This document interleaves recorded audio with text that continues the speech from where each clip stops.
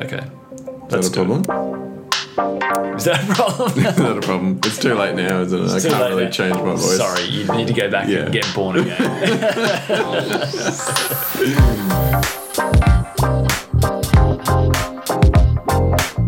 This is Layers, a conversation about building brands with more depth.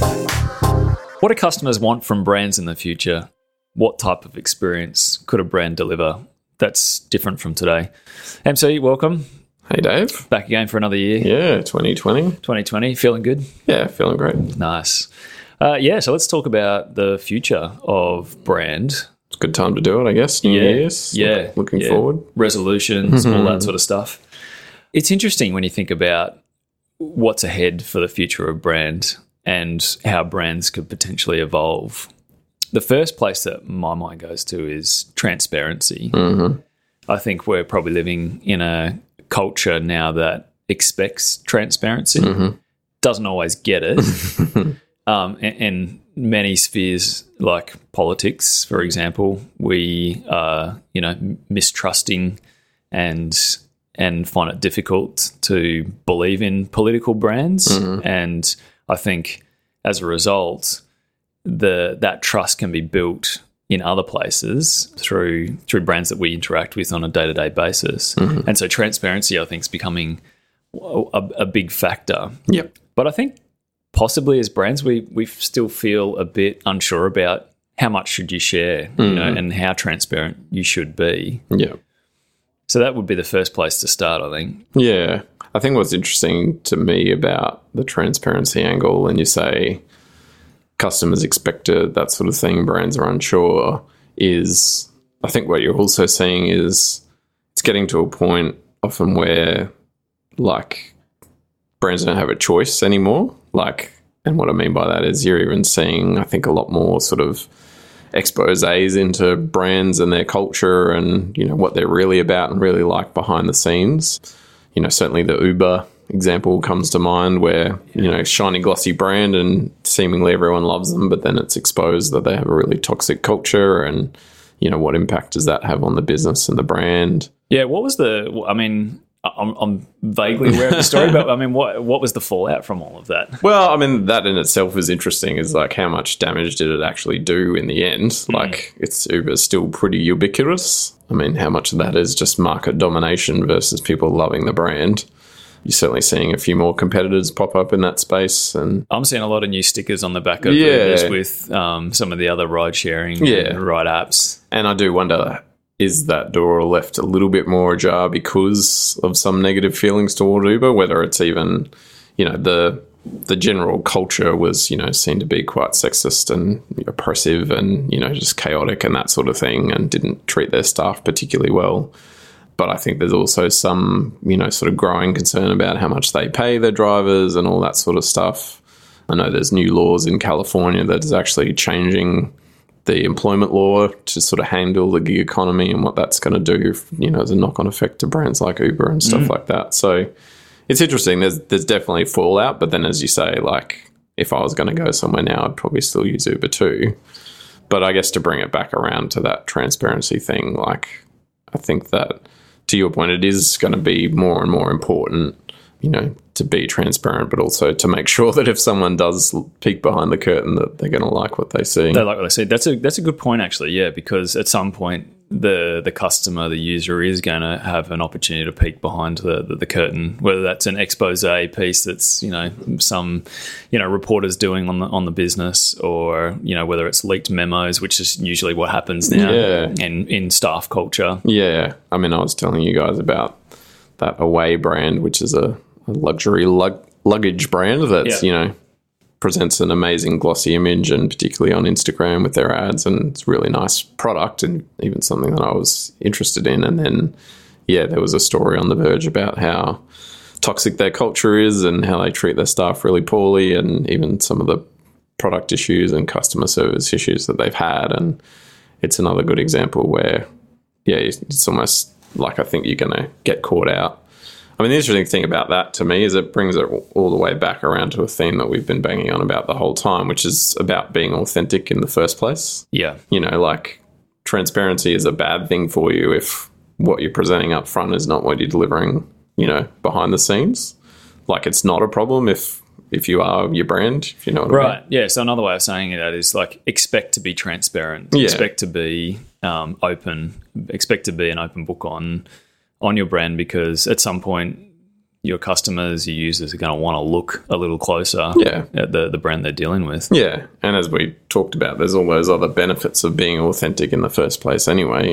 It'll ring more true. It'll feel more authentic for you and your staff. It'll just be something that you can back up and deliver if you're authentic in the first place. And then I just think that if you follow that kind of guidance, then you're going to have less issues if and when transparency becomes a thing. Yeah, and transparency is interesting in terms of how far you can go with transparency. Like, I was on a website a couple of months ago, and it was showing you, it was an e-commerce website, and I can't remember what it was for. I think it was actually for shoes.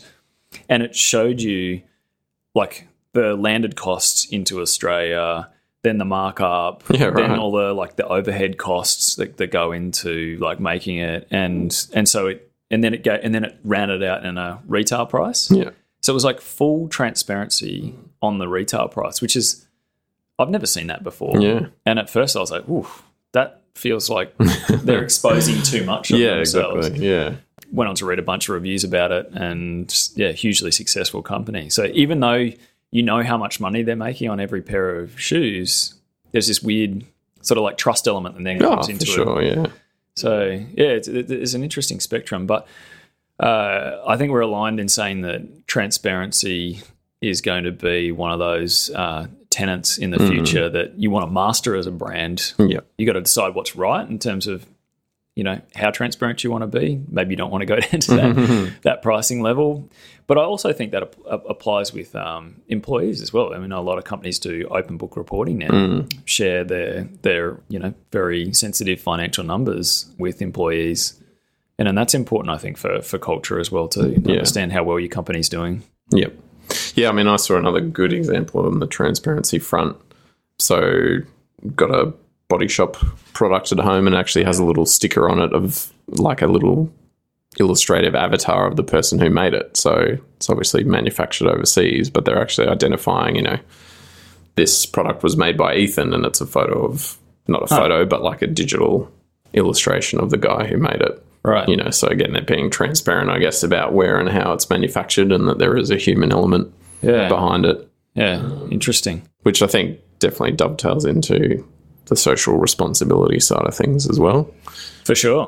Something that you wanted to touch on? Oh, well, I mean, I think social responsibility is a big aspect of a brand now, but also I think we're just at the start of that. Yeah. I think we're only really just starting to scratch the surface of what that means to be socially aware as a brand. I was going to say woke then, but that's so bad. That would be very unwoke of us. Yeah, that would be very unwoke.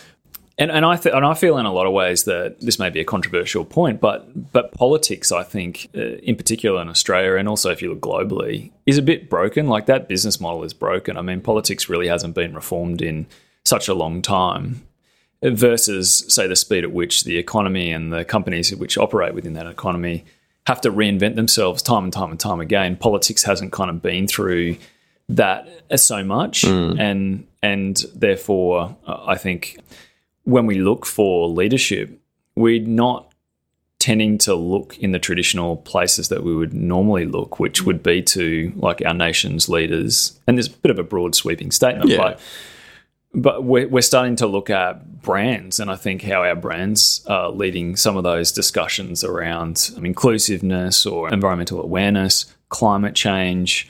Some of those the big issues are really kind of now being driven by brands and having that conversation. Like Patagonia, we've talked about Patagonia a lot. Yep. I mean, they're a brand that have been doing this since the 70s, so it's kind of really been built into their DNA. But more than ever, like brands like that have a platform now in which to talk about some of those things. And I can only see, as I say, we're just scratching the surface of what it means to be, socially aware and to align yourself. Because I think it was almost like a bit of corporate suicide to align yourself with a cause, with a mission, with stuff that was happening, in our lives. But now I think we look to our brands to do that. Yeah, certainly. I think the customer expectation has continued to rise and will keep continuing to rise in terms of, even brands that don't necessarily have that as their main platform, that at least they have some element of that, or that if they are involved in manufacturing or overseas labor in some way, that they're taking all that into account and being transparent about it, as we talked about.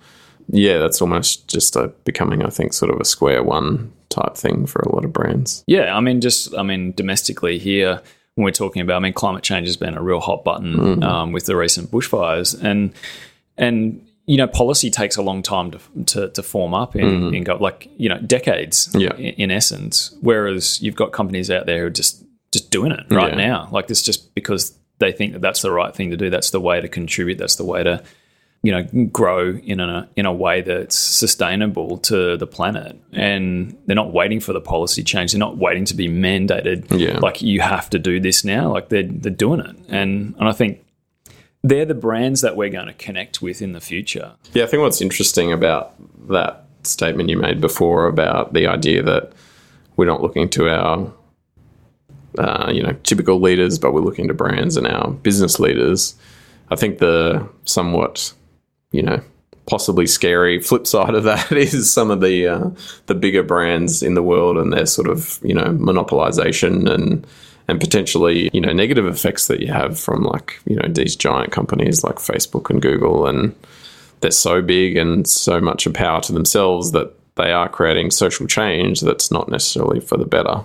Absolutely, yeah, and that's definitely the role also for government to play in that, in regulating some of that. Yeah. It's just they're a little bit slow to get to the space. Yeah, and I guess the reason partly I wanted to bring that up too, in terms of bring it back to the brand conversation, is I think figuring out how as a brand you'll deal with unintended consequences is a really interesting idea at the moment. And so you've seen, the likes of Apple and Google introduce things, tools on their phones that are actually designed to help you use the phone less, because they've realized that there's this unintended consequences of making their products so great and addictive, essentially, that they've had to come in with tools, to help you use their products less, which sounds crazy when you put it like that. But again, they're sort of looking at an issue and thinking as a brand how they're going to have to deal with that, which I think is really interesting. Certainly social media sort of playing into some of the same issues. Like, you've seen Instagram remove the number of likes from posts in some countries, to sort of, I guess, get, reverse some of the potential negative effects that they create. But even some other things, like, to me, Slack's a good example where they've come out as a brand and their whole mantra was like, we'll fix productivity, we'll get rid of your emails and, everything will be great. Whereas you read endless blog posts after blog posts about how it's wrecking productivity and killing teams and everyone's spending forever on Slack and what do we do about it, And so I just think the more that these brands sort of have these far-reaching consequences, the more they're going to have to deal with, some of the negative things that they might create. I agree. And I would say that the speed in which some of those changes or the way that they've responded is still far quicker than a governmental response. And so I think from that point of view, it's good, but I 100% agree with you that there are going to be some unintended consequences, but also opportunities. These tech giants that are here now will still be here in a decade's time, but there might be some other big players in there that capitalize on that. That's where the opportunity kind of is born, is when people get sick of being tracked across the internet. Like, maybe they'll look for another solution to perform, their searches. So, I've definitely been guilty of pressing that button on my phone that's, says, you've had enough of social media today. Do you want just 15 more minutes? Yeah, override. Boom.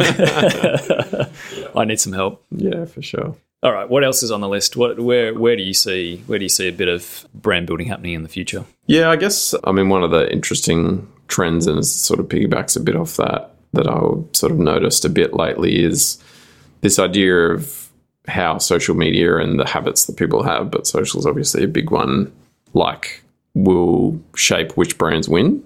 And I don't really mean that in the typical sense that you think about it from a brand and marketing point of view, like how good's your social strategy and how engaging are your social posts, but more like just seeing that certain platforms and tools and stuff actually dictate which brands do well just inherently by habit. And it's come up to me around this idea of like, say, Instagram is such a popular platform and certain brands and products just do really well in that format. And so that, because they're such a big platform, they're actually influencing what types of businesses and brands do well. You know, you see a lot of stuff on there that's like individual consumer products, you know, where a single image like tells so much of the product story. So therefore those brands and products do really well on Instagram. You know, they're suited to their ad format, you know, whereas I was talking to a friend who runs his own business where he has a marketplace that's all around entertainment and trying to get artists on the platform to sell their services. And it's like, well, that whole rich story doesn't fit into a, you know, square photo. It's very hard to tell. So like that negatively influences their ability to kind of cut through on a platform like Instagram. Whereas something like, you know, a High Smile, where it's all about putting a thing in your mouth and getting a white smile, is like just tailor-made for that platform. So it's just kind of interesting to me that because some of these things are so big and so powerful, they can literally influence, you know, the sort of success or failure of different types of business models. Yeah, absolutely. Yeah. I mean, I feel like brands that do the right thing, that stand for something, they will be the ones that we trust most and eventually will win as well. I can see that it's not that we're getting more moralistic about the brands that we want to not work with, but, you know, patronage. Buy from. It's just, I think that we want to look to those brands as beacons for how we want to live our lives as well too, to reflect, you know, the types of values that we have. Which is classic brand theory, you know, that hasn't changed for decades. But I think your point is as well that the values that we have as a society or want to reflect have changed and become more social. Definitely. Yeah. Yeah, absolutely. Yeah. Other one on my list, personalization. I mean, I think that, and this is probably born out of technology, that we're able to get more personalized in the brand journey now. So we can have more of those one-on-one type conversations at scale with our customers. And so we have to think about that as brands, like how do we leverage that and where's that all kind of going? Because that's a huge opportunity. But the little caveat with that, I think, is we have to make sure that we keep, if we're going to use tech, which most of us will, or have a tech component to our business model, that we keep the human element there. And I think that's going to be a critical place to win, is to make sure that we just don't feel like we're talking to robots. Because I know when I'm being botted, I know that I'm being botted. Like I know that when I receive a templated response in email, even though it's meant to be customized, I know that it's just, you know, and to be honest, it feels a little bit hollow. But there are starting to become examples out there of where, you know, where companies are doing that one-on-one interaction a lot better, but at scale. Yeah, for sure. Yeah, I mean, that sort of ties into probably the last one that I had, which was, I guess, the ongoing rise in importance of user experience. And, you know, that's in some ways not something new. It's, you know, it feels like something that we've been talking about for years. But again, I think like the social aspect, it's definitely grown, but it's just going to continue to grow. And I think particularly, as you say, in a lot of these scenarios where you are having an interaction with something that's almost purely digital, like, again, how do you keep that human element coming back into it? But how do you make sure that when your brand is the product, like they're literally the same thing, you know, is the experience, that, you know, it's engaging and creating that connection with the people that are using the product. It's not just sort of seen as very mechanical or utilitarian. Like you've got new challenges and ways, I guess, that you've got to build that connection to a brand, you know, if it's all done online sort of thing. So, and I think people just generally have higher expectations. You know, they want to do a lot more stuff for themselves. You know, it's a lot of the self-service culture, you know, continues to permeate that. So, yeah, certainly focus on continuing to invest in that area is going to be key. Yeah, I mean, if I can just kind of echo a couple of things there. I mean, the one thing I think we've got to work on as brands is to simplify the products, simplify the offering. And that's never been truer than today, and think about 5 years, 10 years in the future, because our attention is being bombarded in ways that we've never really experienced before. And so it's very, very critical that when we're putting our product offering out there in front of our customers, that we're being succinct, we're being clear, telling a good story around it, but we're not trying to overcomplicate it, because it's the last thing that our customers need is complicated products to figure out. They need simplicity. Yeah, and I think the sort of digital economy almost rails against that, or there's just such an opportunity of like, just because you can, you do, you know, because I can write a bit more code and I can make this thing have another feature. Like, well, why not? You know, you might as well keep adding more to it. Yeah. So I think it kind of, there's a bit of added temptation and danger to do what you're saying not to do there. So it's interesting. Yeah, absolutely. All right. Well, is that it for our list for? That's it for me. For what's happening on the future front. Yeah, I'm sure there'll be more to come. But yeah, absolutely. All right. Cool. Thanks, MC. Thanks, Dad. Layers is a weekly podcast, a conversation between two brand blokes. If you want to hit us up with any questions, you can reach us through our studio, which is at ply.studio. If you want to learn more about building a brand, you can listen to other episodes at layerspodcast.com or through other good podcast platforms like Spotify or Apple Podcasts. Thanks for listening, and we'll see you next time on Layers.